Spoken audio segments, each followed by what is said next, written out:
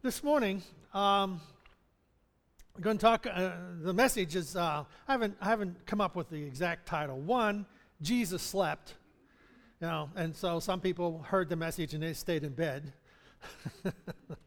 You heard of holy rollers, right? They're the people who wake up in the morning, say, "I'm holy enough," hit the clock, and roll over and go back to sleep.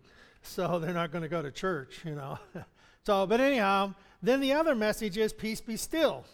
So one of those two titles, Jesus slept or peace be still, and we know is that Jesus in Matthew chapter 8 is calming the storm.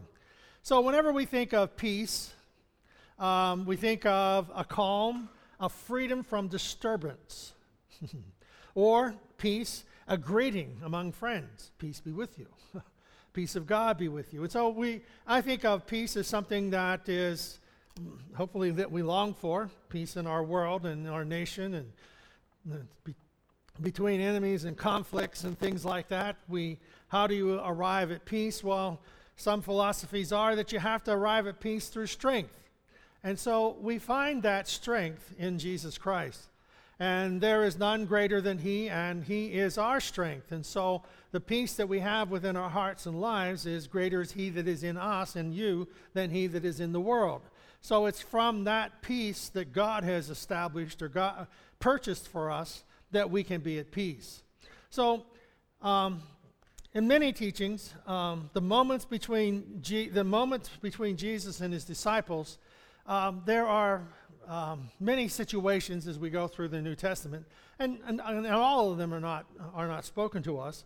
But there was this time in Matthew chapter 8 that we're looking at, which the disciples were on the sea and going across the Sea of Galilee, and the storm came up, and they are afraid, and Jesus does something that He is capable of doing at any moment, at any time. So let's read Matthew chapter 8, verse 23.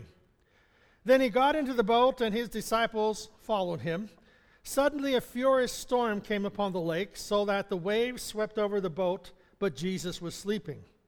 So if you're familiar with Israel and the Sea of Galilee, the Sea of Galilee has a mountain range that is towards the Mediterranean, and this mountain range goes, it's like the gap we have here in Johnstown, the gap, between the two mountains. Well, in Sea of Galilee is something like that there is the mountains, and then all of a sudden there's a drop-off into a valley, and then another high area not too far to the other side.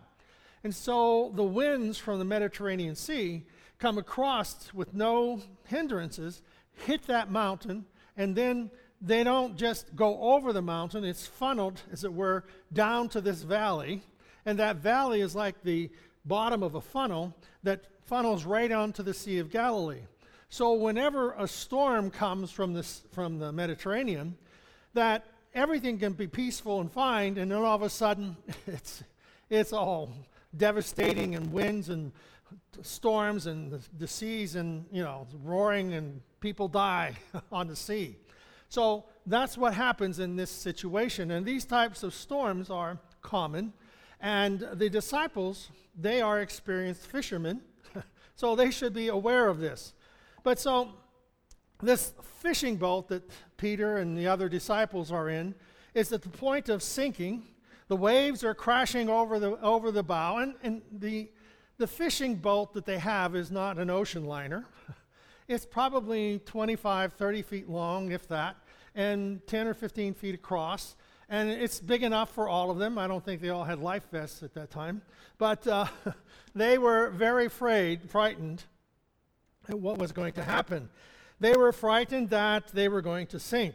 So with experienced fishermen, you would think they would not be so frightened. Okay?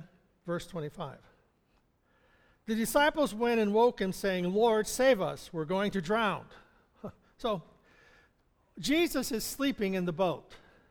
Either He is a sound sleeper or He's faking it. He's not faking it. But so the boat isn't that big, so that he's under a canvas or on the lower deck, and not experiencing all of this.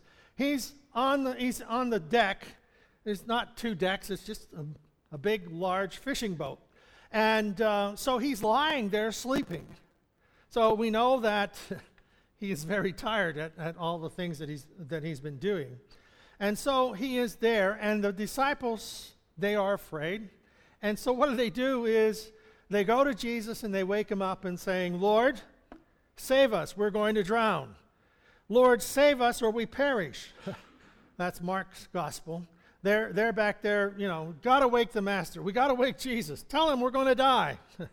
Master, carest thou not that we perish? Basically what he's saying, they're saying, Jesus, don't you care about us? I wonder if they were thinking, I wonder if he wants some new disciples.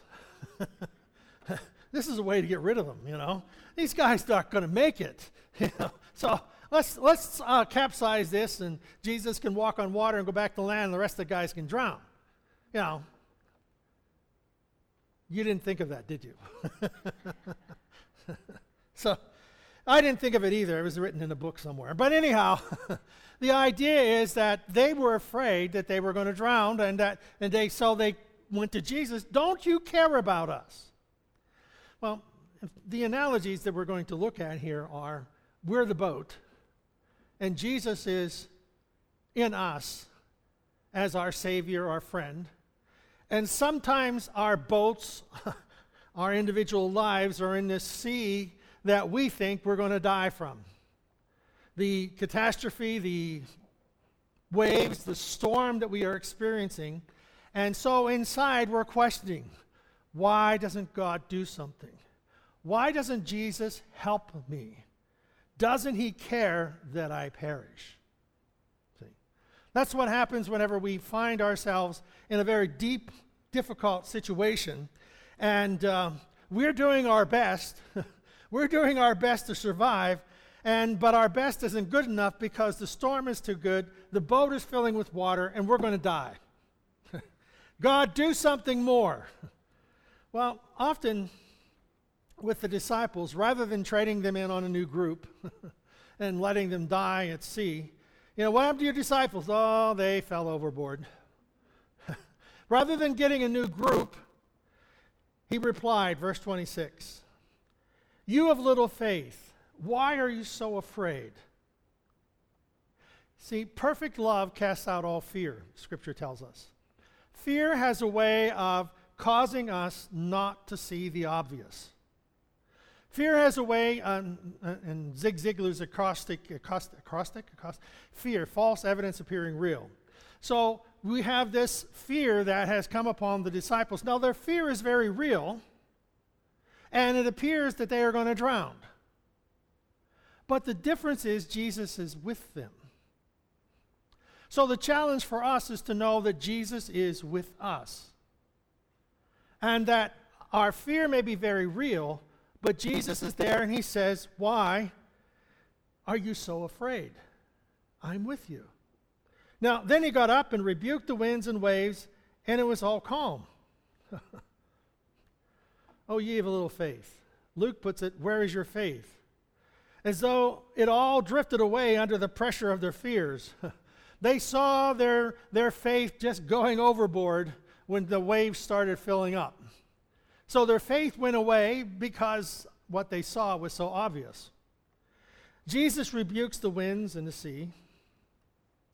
This seems to have been almost to be the Lord's formula in working miracles. He rebukes the wind, he rebukes the waves. In Luke chapter 4, verse 38, Jesus left the synagogue and went to the home of Simeon. Now Simeon's mother-in-law was suffering from a high fever, and they asked Jesus to help her, so he bent over her and rebuked the fever, and it left her.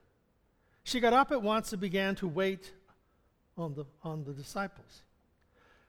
Sometimes we look at this in the frenzy of the sickness, the frenzy of the illness, the frenzy of what's going on. In Mark chapter 9, verse 25, Jesus rebuked the impure spirit.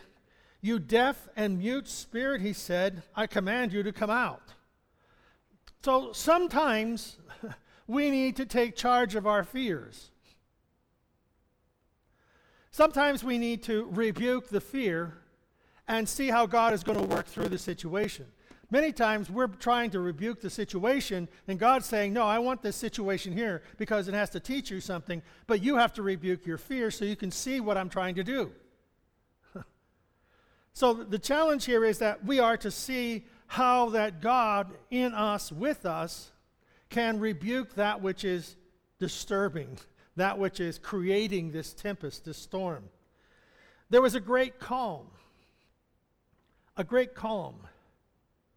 We find that when Jesus touched, in Matthew chapter 8, verse 15, he touched her hand and the fever left her. She got up and began to wait on them. The work was at once instantaneously. It was complete. When Jesus spoke to the sea and the storm, it was gone. It was like, boom. It was done. Storm was done. Sea was calm. There was no after effects. There was no lingering waves. There was no lingering wind. It was over. It was done. It was complete. And Jesus simply spoke to the wind and the waves. Sometimes our faith has to speak to what is before us and what is bringing about the fear. First of all, we have to get rid of the fear and not be afraid. Then we have to look at what is going on around us and how that God is going to work in the situation. Verse 27, the men were amazed and asked, what kind of man is this? Even the winds and the waves obey him. The men marveled. Why were they so marveling? They had no idea of the greatness of the man in the boat. In our lives, we have to realize the greatness of Jesus Christ in our lives. The greatness of God in your life. You see, that is what stabilizes us. That's what gives us this understanding of faith, of belief, of knowing that God is capable of anything and everything. And he can do anything and everything. And sometimes he tells us, you speak to the storm. You speak to your fear. You determine that I, Jesus Christ, can handle the storm and the fear and all the things that are going on. But you must believe that enough to say it, to speak it. The presence among them was mightier than the storm. The presence of Jesus was greater than the storm. Greater than the wind, greater than the sea. It was far beyond any human control. The disciples couldn't do anything about it. They couldn't stop it. They just had to try and keep the boat from sinking, and they had failed at that, and so they called upon Jesus. The spiritual application of the miracle lies right here near the surface. It's us. It's our life. We sailing, as it were, through time, moving through time, from our birth to the time we go home to be in heaven. There will be times of the wind, and there will be times that the wind and the storms and the sea will be raging, and we think that we're going to sink. We think that it's all over. But sometimes Jesus, the Lord of our life, seems as though he were asleep. And I'm in this terrible storm. What is he doing? Where is he going with this? And then he who appears not to hear our prayers is awaiting an appointed time. You know, so much of our life has to reach an appointed time. You have to wait till you're a certain age and go through many grades to graduate. It's an appointed time. And I remember it couldn't come soon enough. I went out of this place. And then I went to another place. And then to another place. And then we went to Maine, where it's God's frozen chosen. We lived in northern Maine, where it didn't get above zero for 6 weeks. And you know, every day the kids went out for recess. They never called school off. I mean, you could get 20 inches of snow.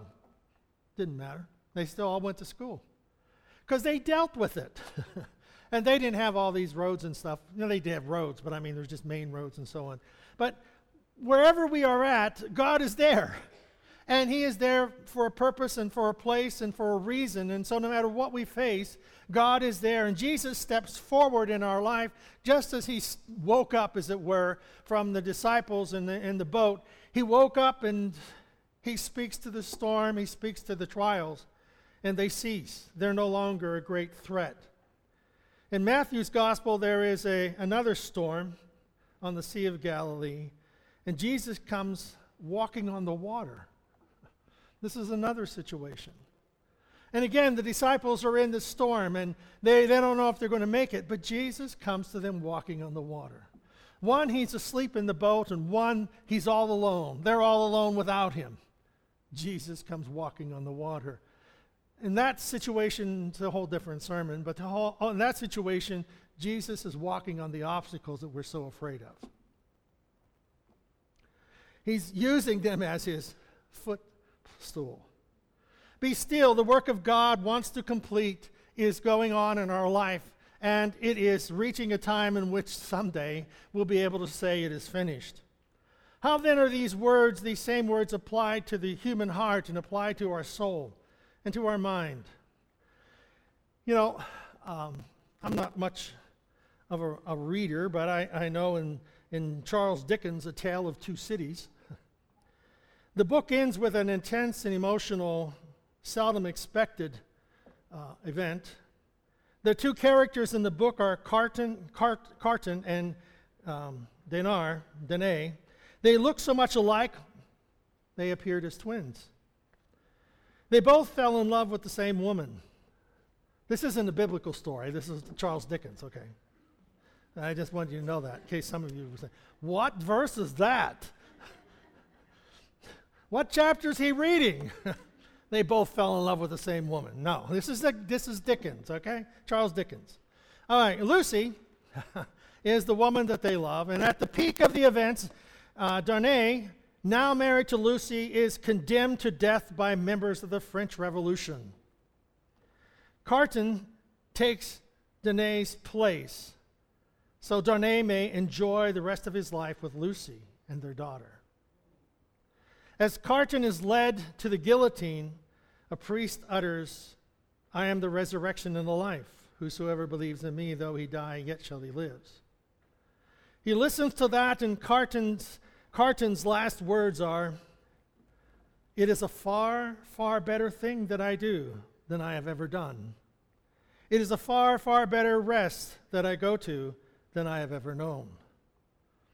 One innocent man took the place of a condemned, guilty man. The Bible tells us that Jesus is the innocent man. He is completely pure and sinless, yet he suffers and dies in our place. Jesus is the one, in his one act of love, of sacrifice, is our sacrifice for our sin. He who knew no sin became sin for us, that we might become the righteousness of God. He takes away our fear. We are in the boat. We are in the life. And God is with us. Jesus is with us. And he is there to take away our sin, wash us pure by the blood that was shed upon the cross. And he is there to help us understand fear has no place where his love is. We are to know that Jesus hasn't brought the disciples to this point to let them drown. He has not brought you to this place to let you fail. He motivates us to do something good. See, anger is a legitimate emotion. It motivates us to do something. Some people are motivated to hurt, to hinder, to kill, to destroy. And some people are motivated, it's a motivation to face the difficulty and deal with it in a healing way so that it no longer can be a destructive force. One of the things as I was thinking about this was Jesus and his being whipped, scourged. Isaiah, and we're going to read parts of Isaiah in a minute, but the scourging that Jesus went through. We know there was a movie a few years ago, what is it? The Passion. And we look at that movie and we see how that they depict Jesus being whipped and beaten and his flesh tore. That is a good description, but not a complete description. Jesus suffered 39 stripes, but 39 stripes with a catty nine tails. So catty nine tails is 9 separate leather pieces connected to a piece of bone or metal. And they would have ripped the body of Jesus apart. Had the flogger not been skilled in what he did, he could have killed Jesus right there at this whipping post. But he flogged him and he flogged him and he, ripped his flesh apart. But Jesus, he stayed conscious. He should have allowed his self to go into a coma or into a crisis where shock. He could have allowed himself to go into shock, but he would stay focused on his mission. And then we know that he was buffeted, he was beaten. It'd be like a punching bag that they had done to his face. They plucked out his beard and ripped out his beard. They put a crown of thorns on his head and they beat that crown of thorns down with palm branches. They just utterly destroyed the body of Christ. And Jesus maintained his awakened state. And we look at this, and he carried his cross, but he didn't have enough strength to get it to Calvary. So when they nail him to the cross, Jesus is still in charge of his faculties because he stays conscious to be able to hear the cry of the thief, "Today you will be with me in paradise." He is conscious of the fact that his mother is there, and he tells John, "Behold your mother. Take care of my mother. Take care of her." He is conscious enough to ask for a drink. He is conscious enough to hold on to the very last moment when he says, "It is finished." You see, this is the God who works in our lives, who accompanies us in our boat. He's the one who is willing to take us and walk with us through the valley of the shadows of change and difficulties. He is the one who is there to be our friend and our guide. And he will not let us simply drown in our events because he loves us. Isaiah 52, verse 13. As we read this is Isaiah's revelation of what happens in the Gospels that we have a picture of in the Gospels. We don't have a complete picture, but here it is outlaid for us. "See, my servant will act wisely. He will be raised and lifted up and highly exalted. Just as there were many who were appalled at him, his appearance was so disfigured beyond that of any human being, and his form marred beyond human likeness." That's where we get, and we understand in the scriptures, he was buffeted, beaten. They plucked out his beard. He was so disfigured. When you read about the two on the road to Emmaus, walking with Jesus and they don't recognize him, I think it's because they saw this image of Jesus that was so disfigured. That was the imprint of Jesus in their mind, that it wasn't until Jesus broke bread with them. And perhaps it was his prayer, perhaps it was the nail prints in his hands, whatever it was, they awakened and knew that was Jesus, and he disappeared. His form was marred beyond human likeness, so he will sprinkle many nations, and kings will shut their mouths because of him. For what they were not told, they will see, and what they have not heard, they will understand. Who has believed our message, and to whom has the arm of the Lord been revealed? He grew up before him like a tender shoot, and like a root out of dry ground. He had no beauty or majesty to attract us to him, nothing in his appearance that we should desire him. He was despised and rejected by mankind, a man of suffering and familiar with pain, like one from whom people hide their face. He was despised, and we held him in low esteem. Surely he took our pain, bore our suffering, yet we considered him punished by God, stricken by God, and afflicted. But he was pierced for our transgressions. He was crushed for our iniquities. The punishment that brought us peace was on him, and by his wounds we are healed. Sometimes we look at that and we say, oh, that's for physical healing. We believe both. It's for physical healing, but it's also for the healing from sin. The mars that sin has brought upon our life, it is there, God's wounds heal those things. We think that we can't forget or they're unforgivable what people did. God helps us. It isn't that we have this innate ability. God is the one who helps us to forgive. You know, when they were beating Jesus, I believe that Satan was so upset over losing his battle to overthrow God. He hated Jesus. And he took the hatred of the Romans and he fed that hatred. And so when they were beating Jesus, they hated him to the point that they were willing to rip him apart because he was a Jew and because they didn't want to be there, and probably because they didn't even know why they were so furious and hateful. When God tells us to forgive, he knows exactly how far hatred can go. He knows that we cannot take hatred. We have to turn it over to God, or hatred will eat at us until it destroys.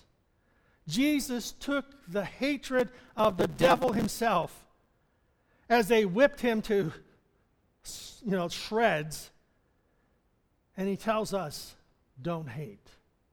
I know what it can do. We all, like sheep, have gone astray. Each of us has turned to our own way.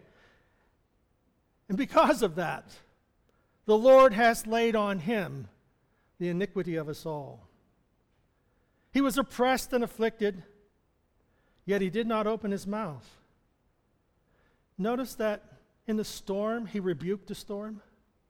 Here in this situation, he opens not his mouth.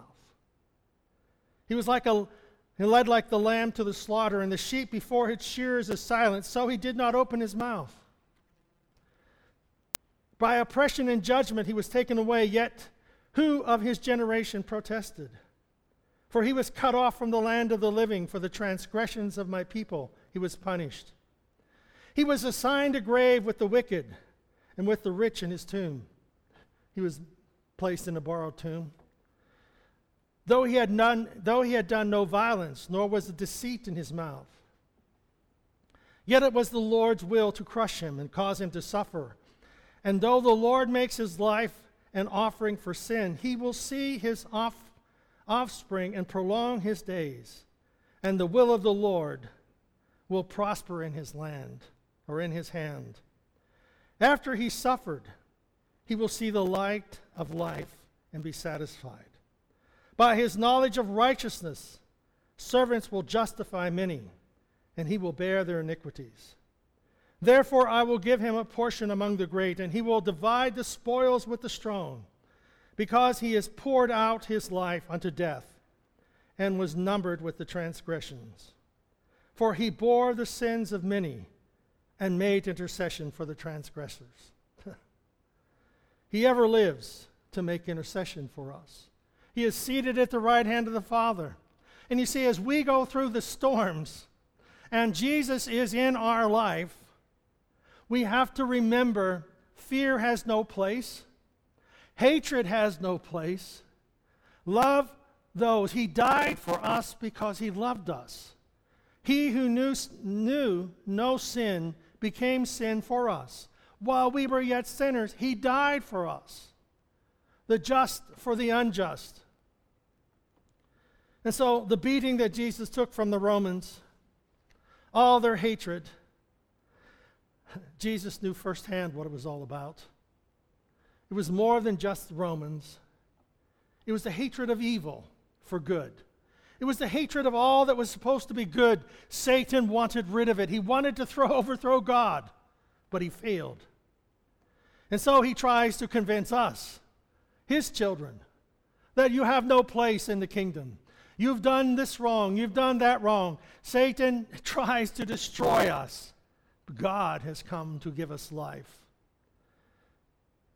All we like sheep have gone astray. There isn't anyone who has not sinned. There isn't anyone who has rocked the boat.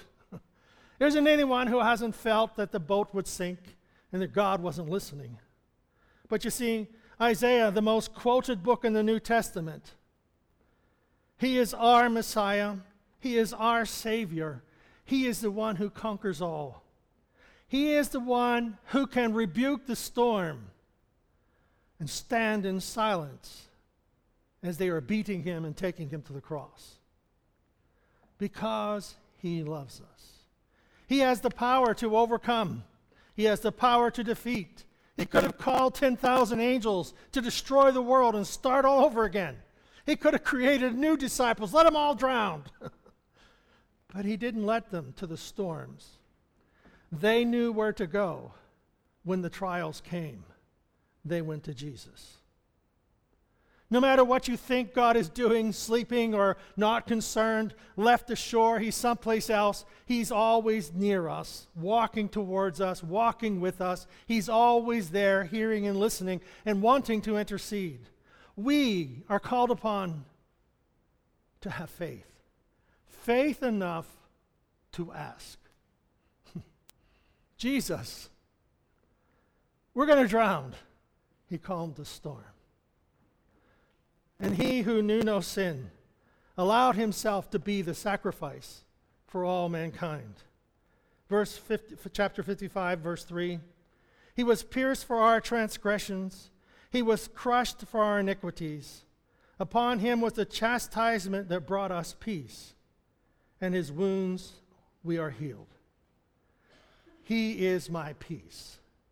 The peace of God that passeth all understanding comes to us to heal our hearts, to heal our wounded spirit, to heal our soul. Jesus, we thank you that you did not get out of the boat. We thank you that you did not allow the boat to sink. God, we thank you that you did not leave us to our own devices. We thank you that you did not leave us to our problems and to our situations. God, you are able to rebuke the storm, but Lord, you are able to give us peace to stand. Because we will not live in fear. We will live in hope. We will not look at how bad wickedness has come. We will look at how good you are. And the goodness of God that touches our life through the Holy Spirit and through your word. Let us sense your presence, that may we understand what you have done and come for us to establish our heart in peace. We thank you, Jesus, for hearing our prayer. We ask your forgiveness. We ask your grace and mercy to hold us close to you. We ask this in the name of our Savior, Jesus Christ. Amen. Amen. Be still and know that I am God.